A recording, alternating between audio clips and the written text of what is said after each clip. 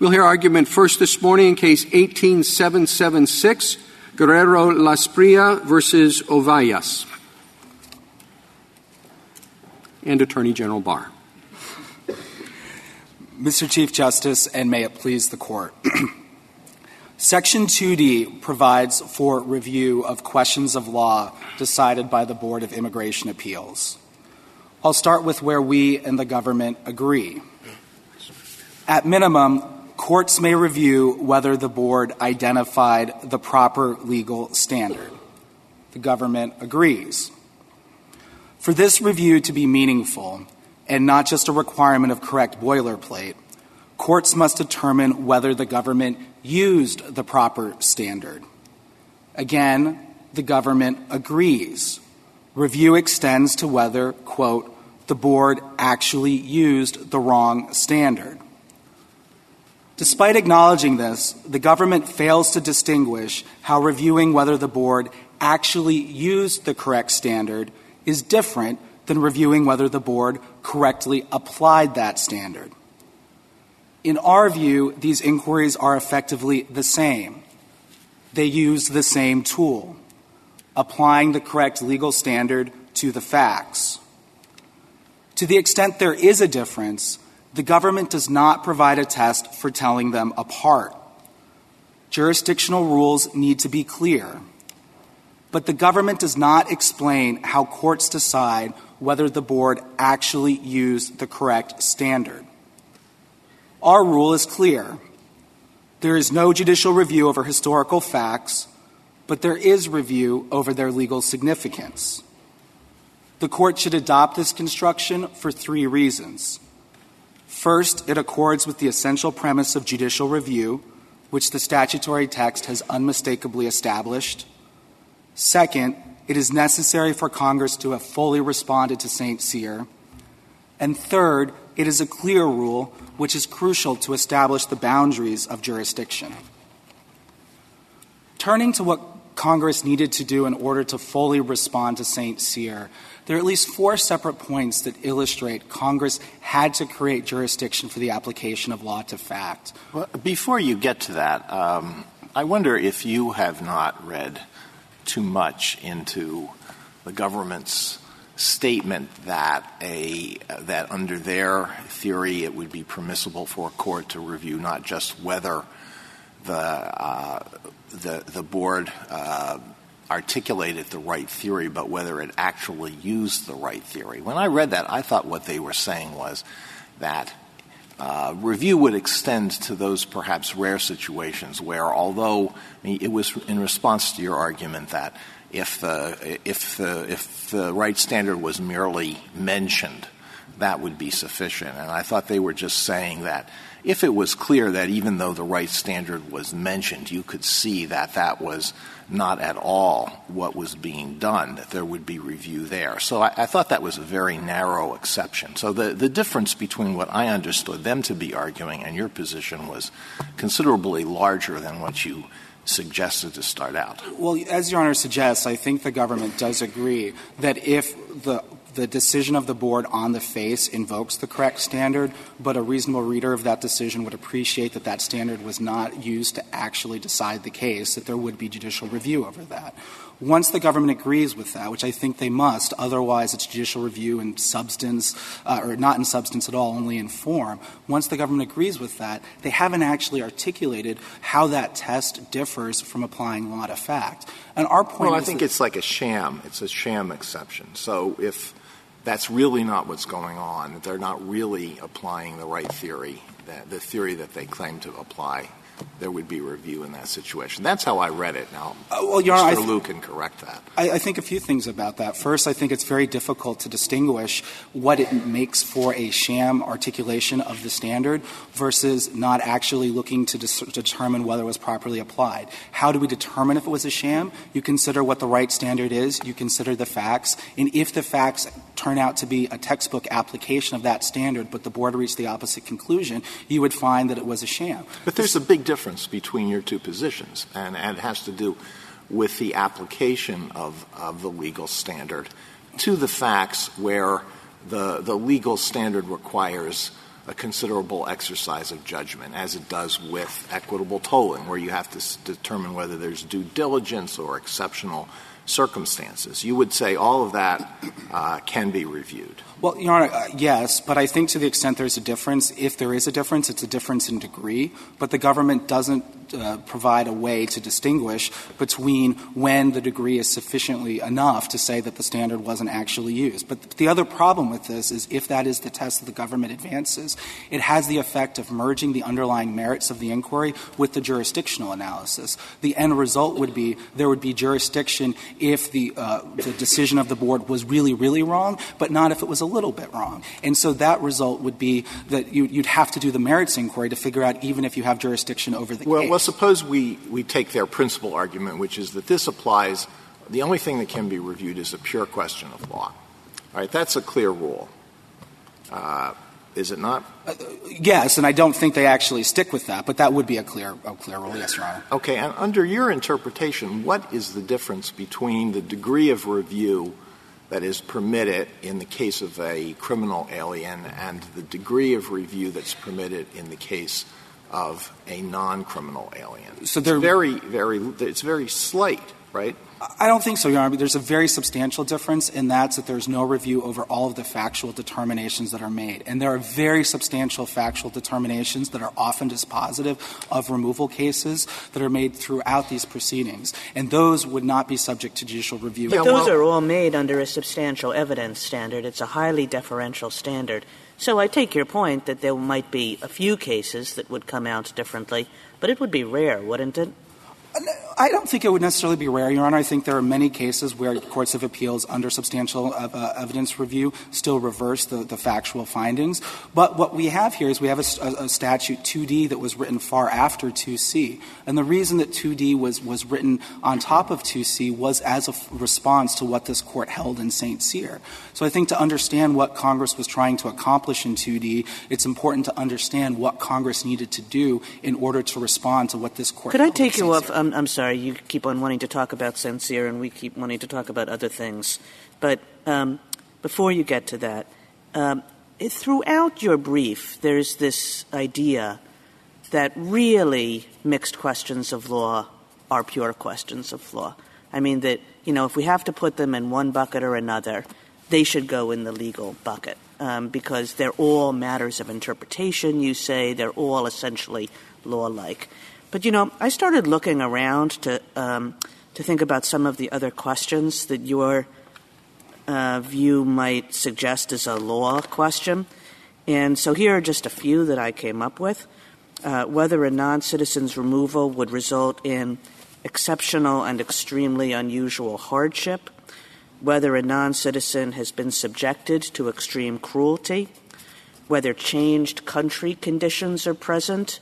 I could go on, but all of these, if you just sort of look at them and say, what is it mostly going to involve, it seems as though most of those questions are going to mostly involve fact-finding.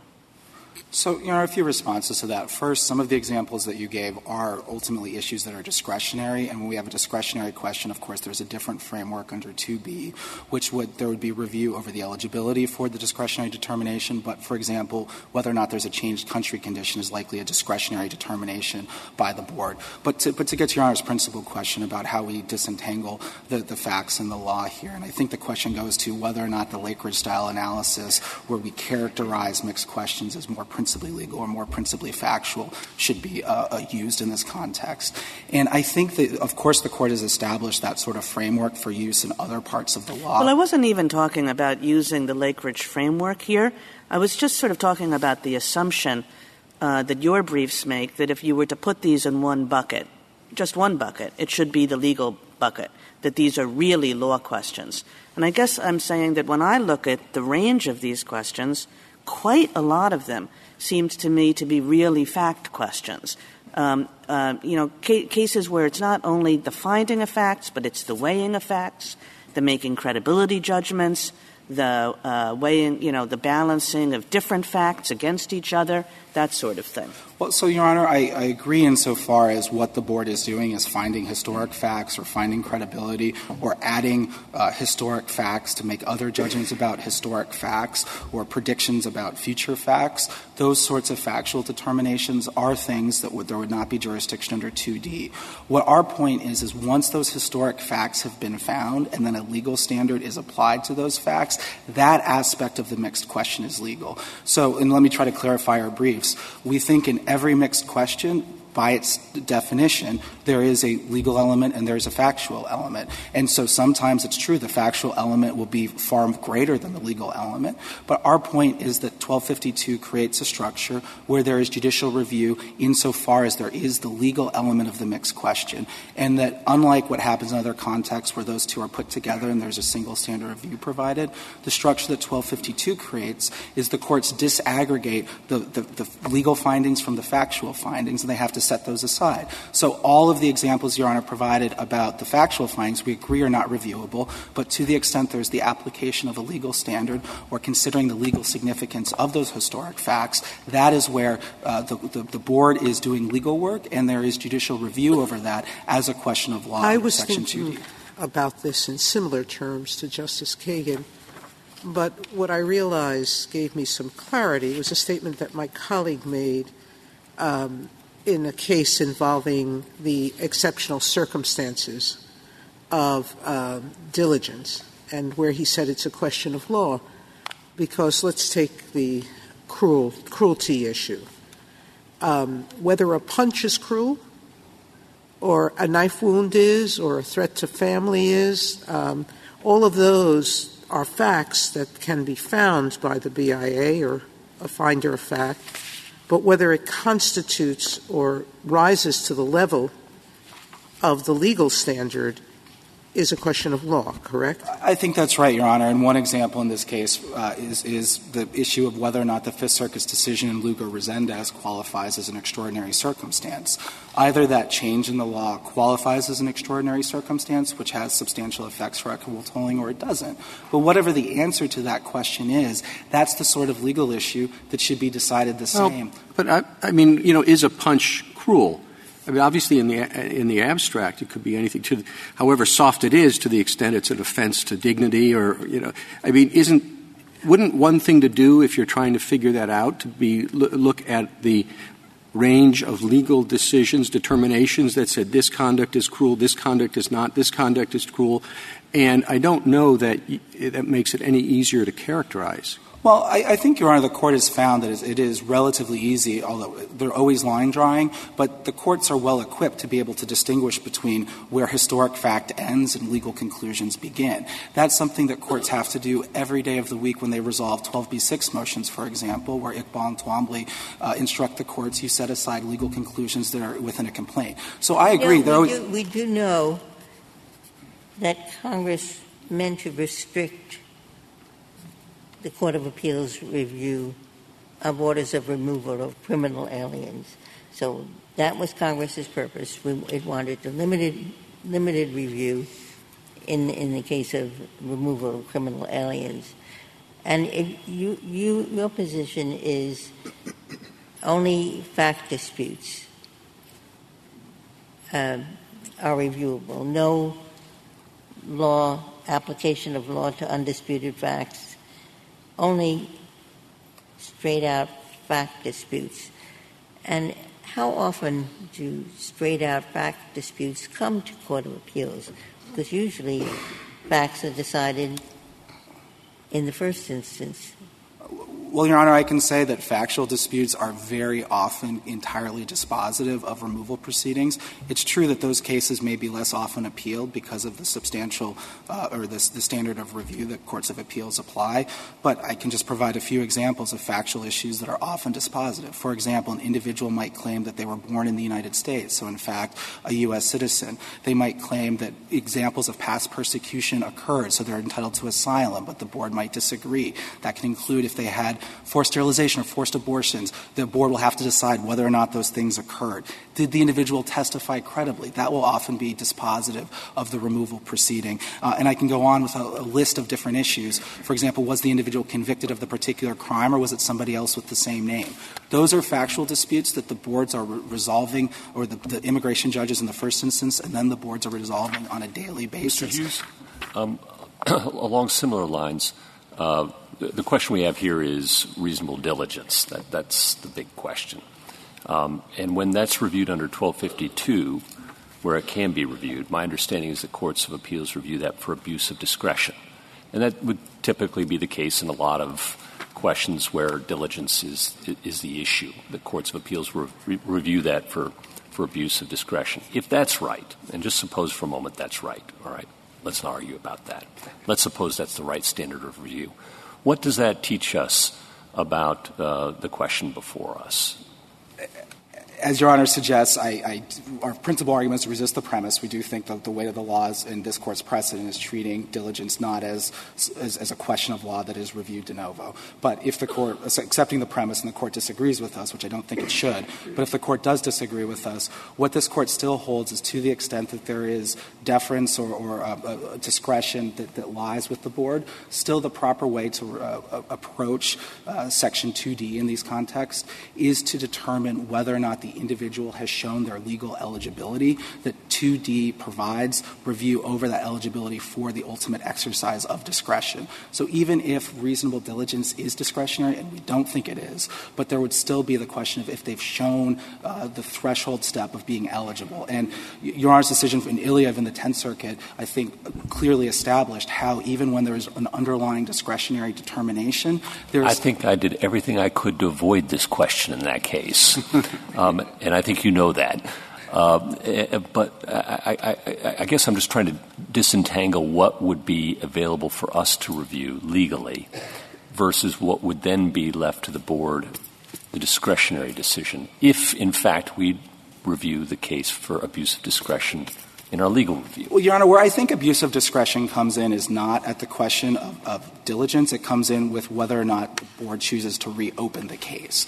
The Board — that is a decision that we agree the Board has discretion as to whether or not to reopen the case. I think diligence, as this Court has said in Bank of Columbia, and I can cite 5 more cases, that is a pure question of law. But when the Board decides a case in a different way and says we're deciding this as a matter of discretion, we're issuing what the Board calls a discretionary denial, that is the sort of issue that is not subject to judicial review. And when the Board does a discretionary denial, that is very clear on the face of it. And let me just provide an example.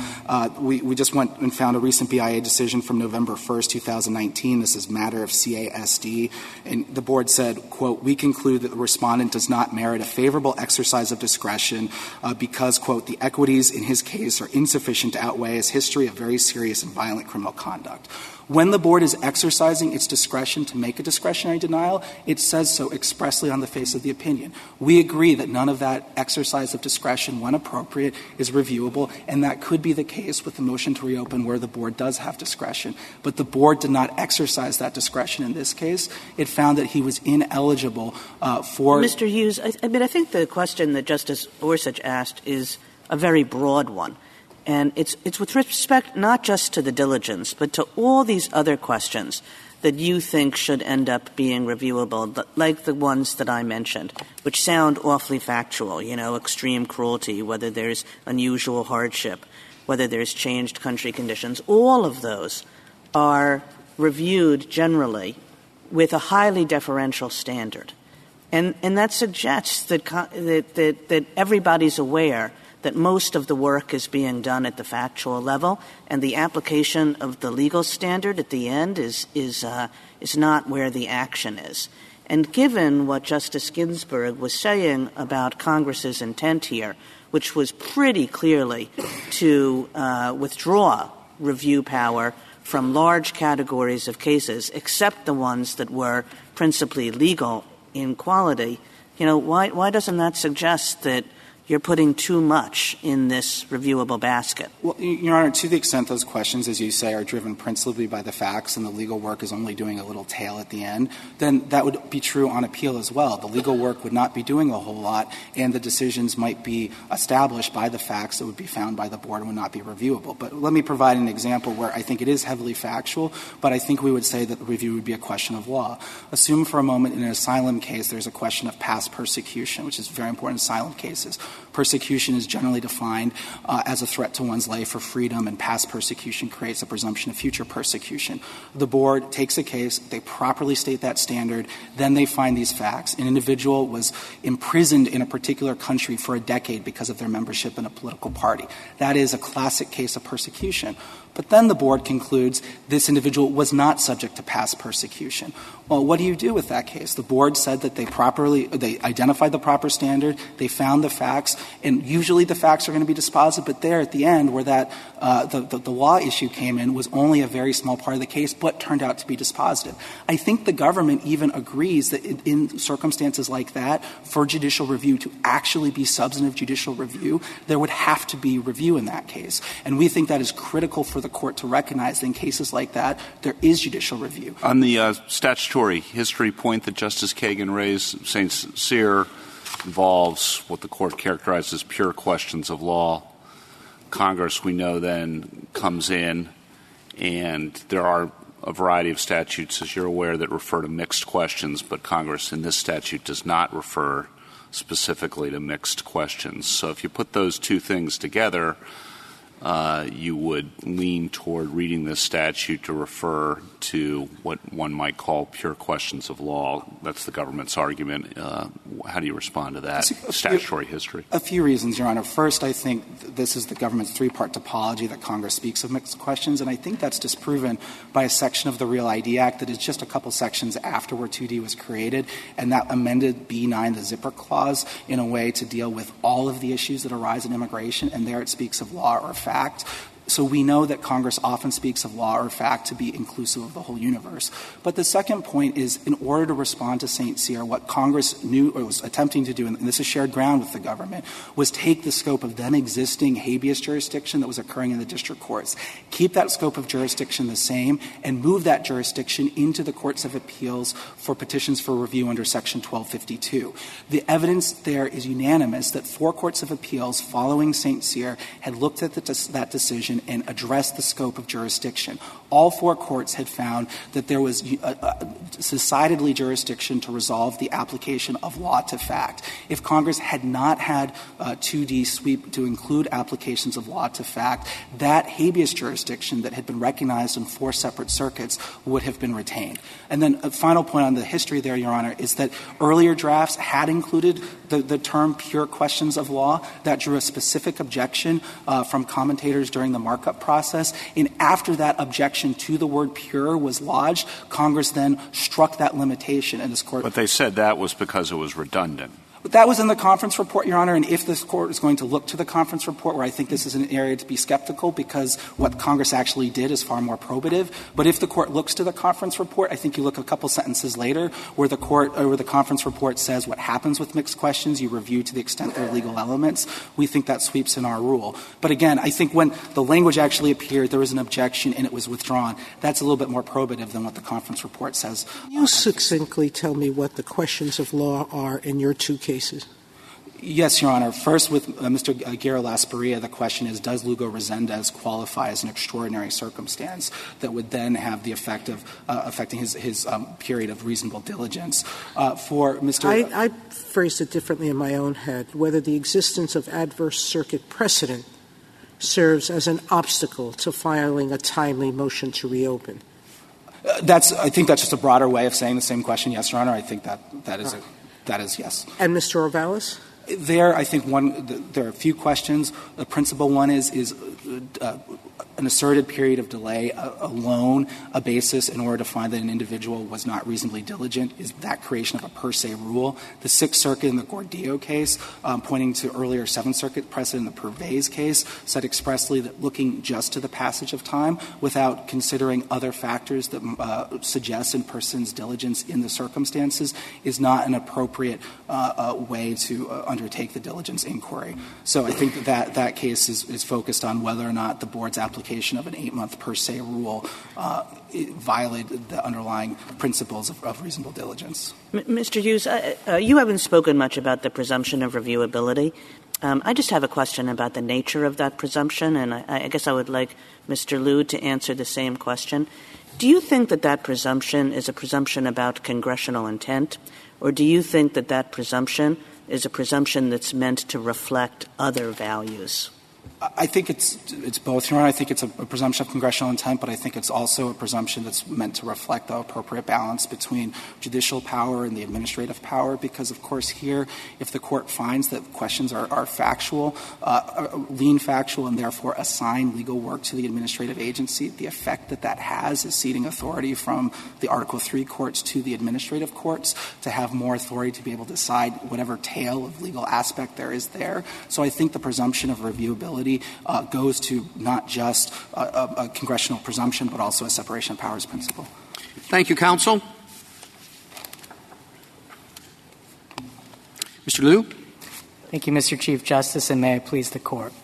When Congress used the words questions of law in Section 1252A2D, it meant questions of law only, not questions of fact and not mixed questions of law and fact. We know that from the text of the provision itself, which doesn't mention questions of fact or mixed questions. But we also know it from the context in which Congress enacted the provision. In St. Cyr, this Court held that denying criminal aliens a judicial forum for pure questions of law would raise constitutional doubts. When Congress enacted this provision following St. Cyr, it wanted to provide criminal aliens enough judicial review to avoid those doubts, but no more. Questions of law thus refers to the same questions identified in this Court's decision in St. Cyr, pure questions of law. Now, petitioners would read questions of law to extend far beyond purely legal questions to encompass every mixed question of law and fact. But mixed questions aren't mentioned in the text of Section 1252A2D. They're not mentioned anywhere in St. Cyr either. And construing questions of law to encompass every mixed question would all but undo Congress's efforts to limit the scope of judicial review in cases involving criminal aliens. Remember, it's been Congress's goal since 1996 to streamline and expedite the removal of criminal aliens. And yet, under petitioners' reading, criminal and non-criminal aliens alike would get judicial review of all constitutional claims, of all questions of law, and of all mixed questions. The only difference in the judicial review that they would get would be limited to the category of questions of fact, as some of the justices this morning have already noted. That difference would be this. Whereas in cases involving criminal aliens, the board's factual findings would be conclusive. Whereas in cases involving non-criminal aliens, the board's factual findings would be conclusive unless not supported by substantial evidence. Now, that's a pretty subtle difference, given that courts don't often overturn factual findings for lack of substantial evidence. And if that's the narrow difference that Congress really sought to achieve, one would have thought they would have written these provisions. The original version of the statute had pure questions of law. And to pick up on your point on the statutory history, then that's deleted. And Deputy Assistant Attorney General Cohn testifies and says a mixed question of law is in effect a question with two parts, the legal part and the factual part. The legal part, of course, is reviewable. That's what the Justice Department said in response to the ACLU's objection to the draft. Right. Was that correct? We do think the legal part is reviewable, but I think it's important to understand what we think that legal part to be. That legal part is the same part this Court identified in Lakeridge. It is the legal test or standard that the board used in deciding the case. I think Congress was pretty justified in thinking the word pure was superfluous. I mean, just as a matter of ordinary English, a question is a mixed question because it involves both law and fact. If you leave off the words and fact and refer only to a question of law, then it's an unmixed question. Mr. Liu, I'd like to poke at that just a little bit and return to Justice Alito's question at the beginning of argument. Sure. Is it the government's position that only pure questions of law are reviewable, or is it also the government's position that there can be some applications that are so egregious that they would rise to the level of being questions of law? It's the former position. So our view is that only pure questions. Okay. If that's the case, is there any judicial review here meaningfully at all? Because all the BIA has to do is recite the legal standard, and we become a rubber stamp. And say, yes, they have recited the correct legal standard. And no matter how unreasonable, no matter how crazy the application is, we have to provide a judicial imprimatur to that decision. Does that cause any concerns for you, for the government? And what about the clear statement rule and the idea of the presumption of reviewability here and the separation of powers concerns that Justice Kagan pointed out that undergird it? I guess I just make maybe 3 points. First is it's not the case that every case is going to involve an already settled legal principle. There are actually issues of first impression out there, and when the board decides those legal questions, those are reviewable in the courts of appeals. Now, there are going to be cases where the legal standard has been settled, like it is in the case of reasonable diligence. It's very easy for the board to know what the applicable standard is. In those cases, when the board does state the applicable legal standard, that is, except in the very rare instance that I think Justice Alito alluded to, that's going to be the end of the matter. Now you're backtracking, I think, a little bit. Is it just if they recite the legal standard, the pure question of law correctly were done, or is there some further review by the court available for completely crazy applications? And I think I've heard you go both ways on that, and I'm just trying to. No, I want to give you. Maybe I can illustrate it with an example. I mean, just before we get into examples, if you could just firmly answer the question. In our view, the court can never review an application of law to fact. All right. Never review that. What it can do is make sure the board used the correct legal standard. So if the board says the standard for equitable tolling is reasonable diligence, but then it goes on to cite cases from a bygone era where the standard was maximum feasible diligence and says, we're going to apply this case there, apply this case there. The court doesn't need to review any part of the application of law to fact. I understand. To know that the board has used the wrong standard. Suppose the issue is whether there were exceptional circumstances that might justify equitable tolling, and let's say the alien in question was in a coma. What would happen there? No judicial and they say, well, that's not an exceptional circumstance. Well, I think to the extent the question is, as a categorical matter, is being in a coma an exceptional circumstance, that could be a question of law. I mean, take this court's decision in Holland versus Florida. I think the question there was... Mr. Liu, if you accept that, haven't you given up the ghost? Then we're just into deciding whether the application, given these facts, is or isn't reasonable diligence as a matter of law. I don't think so. I mean, I think in the why are comas special? Well, they very well might not be, but I think it would be a declaration of a legal principle to say they weren't special. Just like in Holland versus Florida, when this court said, the 11th Circuit had applied an overly rigid rule regarding attorney misconduct, I understand that to be a legal principle. So how's that different from the case here where at least one of the plaintiffs says binding circuit precedent made it unreasonable for me to file a motion to reopen, and the Fifth Circuit said no. You could have filed it earlier. That seems to me to be a pure legal question under your definition. And we don't understand the Fifth Circuit to have even reached that issue. That issue throughout this case has been teed up as an issue under the extraordinary circumstances of wrong. Then look, what I think everyone's trying to ask you is Hurricane Katrina blows the courthouse away. Okay? The standard is you have to file within 15 days. But there is no courthouse. It's blown to Florida. And so, question, was that, the standard says, an unusual circumstance? Writing. The court says, if it's an unusual circumstance, well, then it's extended. All right? We agree Katrina blew the courthouse away. But that isn't an unusual circumstance. Now, no review. Isn't that? I mean, that's what we're trying to There's find no out. review. And no review, but my goodness. If we look at the cases, I mean, then you've taken from the attorneys for the person who's trying to get review any kind of check through appeal on the action of a district judge. Now, I think it's pretty hard to find statutes that do that in a country that has a presumption of judicial review. I think it's pretty difficult to read St. Cyr as saying that when Congress made statutory what it thought was the standard of St. Cyr and included review of mixed questions of fact and law. So, I mean, if that's actually your position, it's unbounded. And I don't get that. I think to determine what is reviewable and what is not under our position, you look at the type of analysis that's required to evaluate that claim. So there are going to be certain claims that entail only a purely legal analysis. You look at the statute, you interpret it.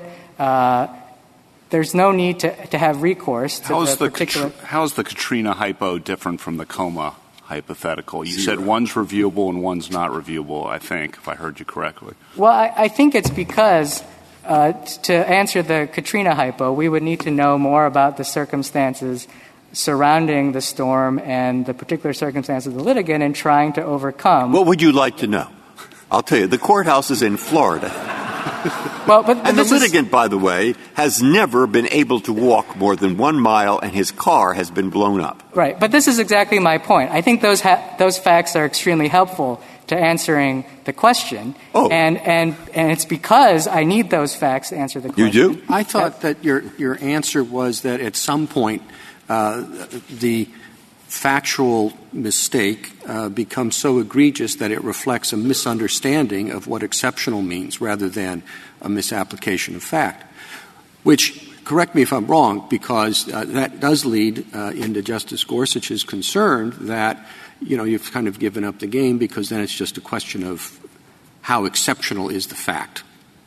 Right. Now, which begins to look, and once you say that, it begins to look like your standard application of law. Right. And Mr. Chief Justice, I wouldn't draw the line in terms of how egregious the error is. I think that does invite the sort of review of the application of law to fact in order to determine whether there's been an error of law. I think that's sort of a reverse engineering end run around the statute. What I really mean to say is if the question can be answered through purely legal analysis, then it is a pure question of law. Well, all right, here is the difficulty. That, I think, is really a difficult question. I didn't think the other that I asked was so difficult. But this one, I think, is.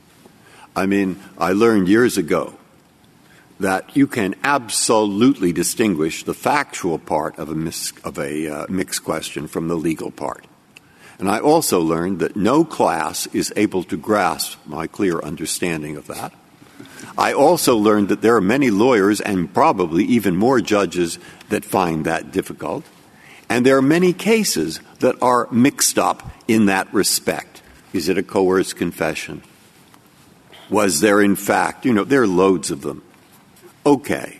Now, the difficulty is that sometimes it's important and sometimes it isn't. And sometimes it's easy to separate out, and sometimes it isn't. And so rather than produce just a confusion in the lower courts and in the bar by saying the legal part is but the factual part isn't, why not read this as saying when they say questions of law, they mean to include mixed questions of fact and law and leave it at that. Just as St. Cyr did, just as those statutes you quoted did, and that's the end of it. Everyone can understand it. And, of course, if the district judge has discretion, well, then the right question of law will be, did he abuse his discretion? Right. Justice Breyer, we just don't think that's consistent with the text, the history of the text says questions of law. And I can find statutes that use those words, and they clearly mean both, as they say. I think that the best reference point for what questions of law means is 1254-2, which this Court itself has applied in a pretty principled way to distinguish pure questions of law from mixed questions. I mean, identifying pure questions of law is something appellate courts are quite used to doing. Now, the phrase questions of law is like the term jurisdiction. It's used it means lots of different things. It's used sometimes rather sloppily, and it's asked for different purposes. So I don't get anything out of the arguments on either side about what is meant by questions of law in general. The question is what Congress meant here. I think, anyway, that's just a... I think it's fair to look at the context in which Congress wrote this statute. As I said at the outset, I think the context here points in a very clear direction. I mean, this was a Congress whose primary policy preference was to give criminal aliens no judicial review at all. Yeah, and I think you have to bite the bullet on the issue of the hypotheticals about the comatose alien or the alien who can't file because the courthouse has been blown away by a hurricane. If you posit a lower-level decision-maker who's either a monster or an idiot, then, of course, you're always going to think that there's a case for judicial review. Whenever judicial review is cut off, you open up the possibility that there's going to be a decision that would otherwise be reviewed that seems really, really wrong. Yeah. So you have to make the argument that this is what Congress wanted. And why would they have wanted that in this situation? And I think they would have wanted that because their goal all along since 1996 is to expedite the removal of criminal aliens. I think it's exactly... They expedite it, though, by moving it to the Court of Appeals and taking the district court out. So I think that's half the equation. I think part of the expedite... I mean, that's a year or more, in many cases that's cut out by doing that. So that's significant saving of time. But I think that's only half the equation. The other half is in the types of decisions that the courts of appeals would have to engage in. And under my friends... On that, on the context point that you were just referencing to, what about 1252b9? That seems important. That's amended in the Real ID Act, and that refers to a universe where you just have questions of law and questions of fact in this statute. And if you look at that, it doesn't refer to mixed questions separately. The only thing excluded, arguably, the argument goes, is questions of fact. Well, everything else is a question of law and thus reviewable when you combine this statute with B9. I think B9, which refers to all questions of law and fact, is just a natural way of referring to all three categories. I mean, we are talking about questions of law, mixed questions of law and fact, and questions of fact. And so to refer to all three at once, I think it's quite natural to say all questions of law and fact. I think that's... No, I'm sorry. I was just going to say, I think that's all the zipper clause is doing, and I think the language there fits naturally with our argument. Mr. Liu, there is no question that we have a presumption in favor of judicial review, correct? Yes.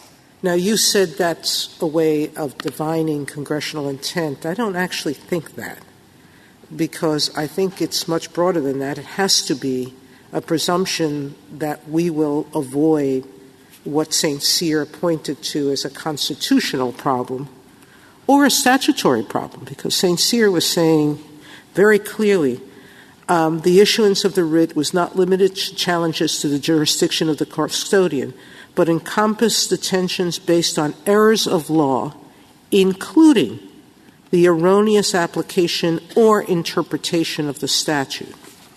And so if we take that statement with the presumption, we know that Congress wasn't intending to remove judicial review altogether. It put this in the Court of Appeals, as Justice Kavanaugh pointed. I'm not sure where I get the presumption that it was going to cut St. Cyr's concern in half by not including the application of law to settled facts. We don't read that line in St. Cyr to be referring to the application of law to fact. Rather, we read that line to be about the scope of a statute's coverage. In other words, its application. It begs the question, doesn't it? Well, I don't think so. I mean, if you use the Court's opinion in St. Cyr as its own dictionary, You'll see on page 293, the Court itself uses application to describe the pure question of law in that case. And then in Part 3, where the Court actually addresses that question, it uses the word apply or applied or application no fewer than 18 times to describe the retroactive application. Mr. Liu, I think Justice Kagan had a question on the table. Have you finished? Yeah, sure. Here's one way to look at this case. The text gets neither side all the way home, can't possibly. The analogies, this is similar to Justice Alito. They're really different contexts on both sides. The legislative history is basically you don't have a clue what it means. St. Cyr can be read multiple ways. So all of those, I mean, you have arguments and Mr. Hughes has arguments, but none of them really seem to carry the day. And that suggests to me that the presumption of reviewability should carry the day. Why isn't this the classic case in which it's like it's just not clear? And so the presumption does the work, and you would lose. Well, to answer your question directly, we do think it's a presumption of congressional intent. We think that's reflected in the Block nutrition case.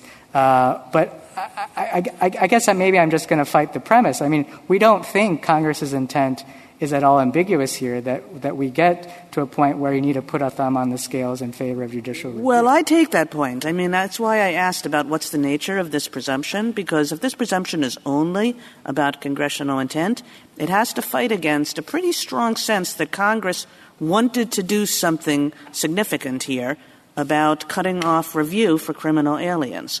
But if this presumption is about more than that, if it's a presumption that sort of stands in for important separation of powers principles, then that response isn't quite good enough. Well, I think at the end of the day, the presumption, if we know anything about it, it's not a sort of magic words requirement. And I think this is a case where we know exactly what Congress was responding to. We know the goal it ultimately wanted to achieve, and we know it wanted to achieve that goal as far as possible.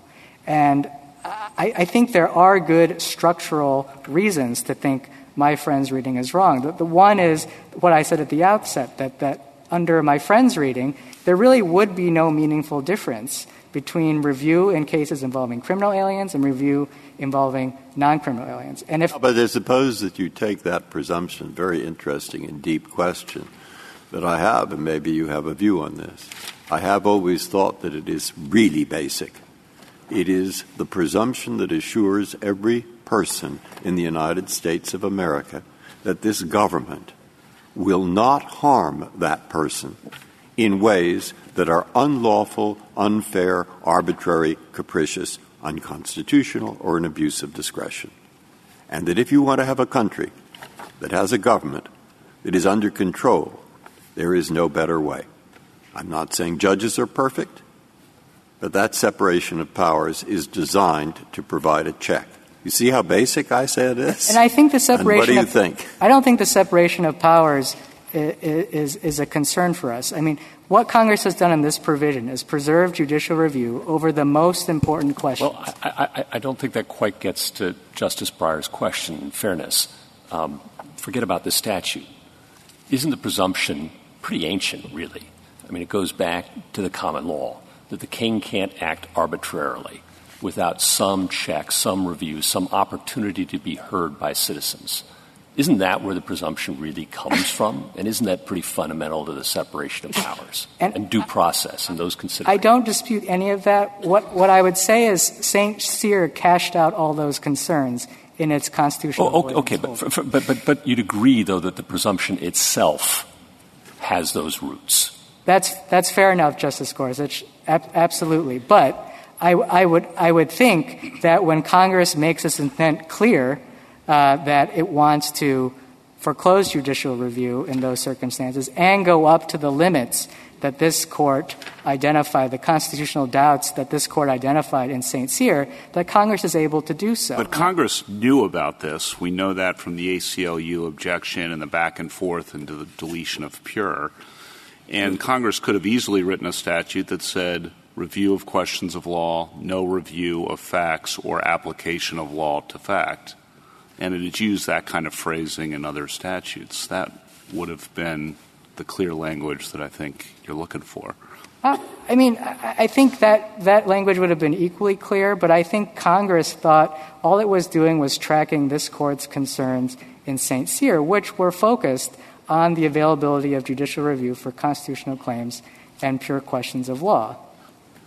Now, I think the problem with my friend's position is it would reduce this difference, and his only safety valve is to say, well, some of these mixed application decisions would be discretionary and therefore not reviewable. Well, that's just not how the statute works. I mean, I think he's relying on 1252A2B, which does say that discretionary denials are unreviewable, but the questions of law preservation, the saving clause here, applies equally to 1252A2B. And so I don't think that's a solution to the problem. You see this play out in the Ninth Circuit, where they've read questions of law to include every mixed question of law and fact. And what that's done is that it's gutted the application of the discretionary denial bar, because virtually everything that you can call an exercise of discretion, you can also describe as involving the application of law to fact. And if questions of law are an exception to that bar, then you're not really left with much that's protected from review. So I don't think that's a solution to trying to make this meaningful. I did want to mention, too, the administrability issue with petitioner's position. They would have this court have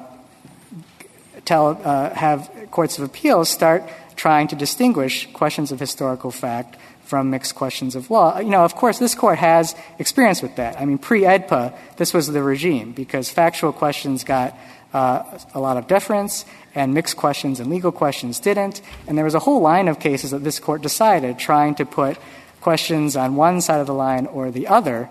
The line we're proposing, which is indeed a pure questions line, I think my friend acknowledges is a clear line to administer. And it's one that appellate courts are well suited to administer, and they've been doing in many other contexts.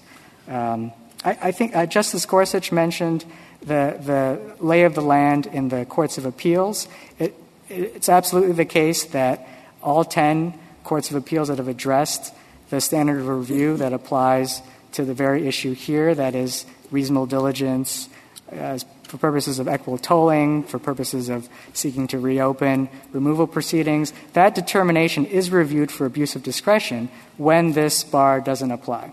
And so a petitioner's reading would create a mismatch in one of two ways. Either we would be labeling as a question of law something that would otherwise be reviewed for abuse of discretion, or we would be reviewing de novo something that would otherwise be reviewed under a highly deferential standard. I don't think that that's really a tenable position. I think what those cases teach us is that the issue here is, at the very least, a primarily factual mixed question. Mr. Liu, on that, the way I work my way through it, and I want to give you a shot at it, is to say that when we have the abuse of discretion standard review, we often mean really two things. One can abuse the discretion by a clear error of fact finding, and one can abuse one's discretion by misapplying the law. And both of those can be abuses of discretion. I see it breaking down into those two camps.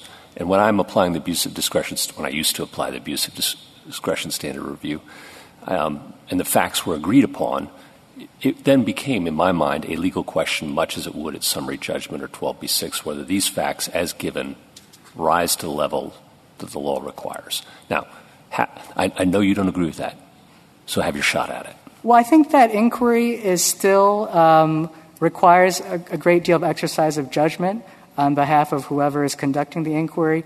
You are taking in all the historical facts. You're looking at them as a whole. You're balancing one against the other. There are judgments made throughout the process. So, you might label it one thing or the other, but I think when you get down to what the actual nature of the inquiry is, it is one that's bound up with the facts of the case. And I think the teaching of this Court's opinion in Lakeridge is that there is a part of a mixed question where you can't unwind the factual and the legal parts. That is, there is a part where they are so intertwined that the best you can say is, well, this is either primarily factual or primarily legal.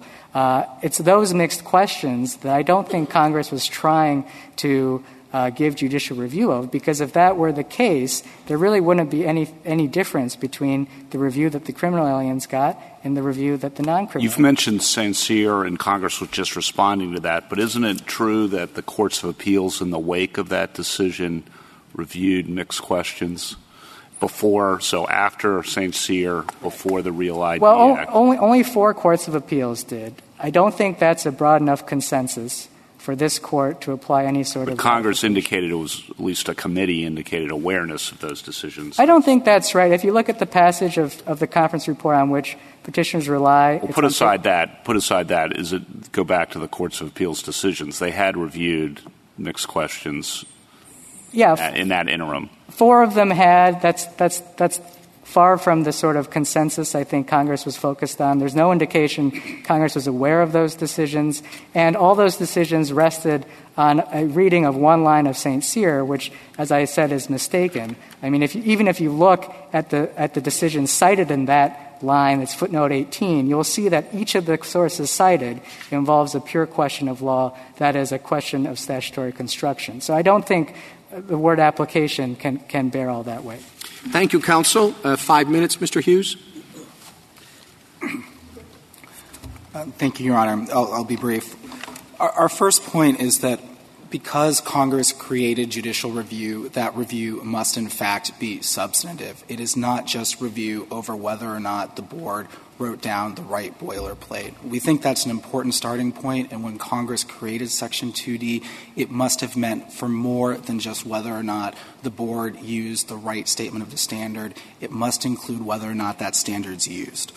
The second point is jurisdictional rules, particularly rules like this that are often applied, have to be clear. There needs to be clear direction to the courts of appeals as to, at the outset of a case, when they have jurisdiction and when they don't have jurisdiction.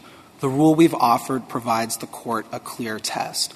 The government, by contrast, if we set aside its extreme position, the position that would be you look at the boilerplate only, there is no test the government has offered as to meaningfully distinguish between whether or not a standard was actually used and whether or not the standard was correctly applied.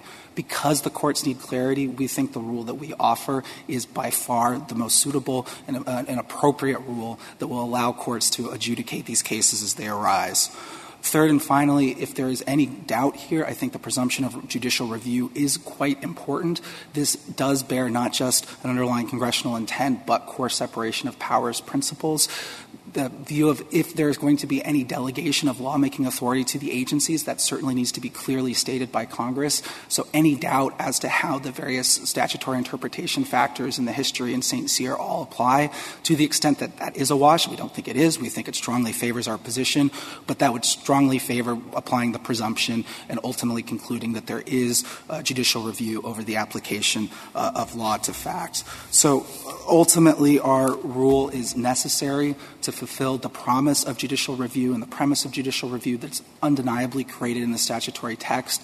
It's also required to be a fulsome response to St. Cyr, as the cases in the wake of St. Cyr, as well as the pre-1789 cases that we identify in our briefs, make clear.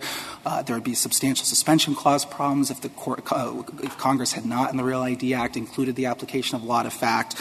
But then finally and ultimately, our rule is the one that is clear, that is manageable, that gives a workable test for the lower courts that will be applying this hundreds of times each year to know where jurisdiction starts and stops. And it's the one that's ultimately true to the presumption in favor of judicial review in the event of any ambiguity. Thank you, Your Honor. Thank you, counsel. The case is submitted.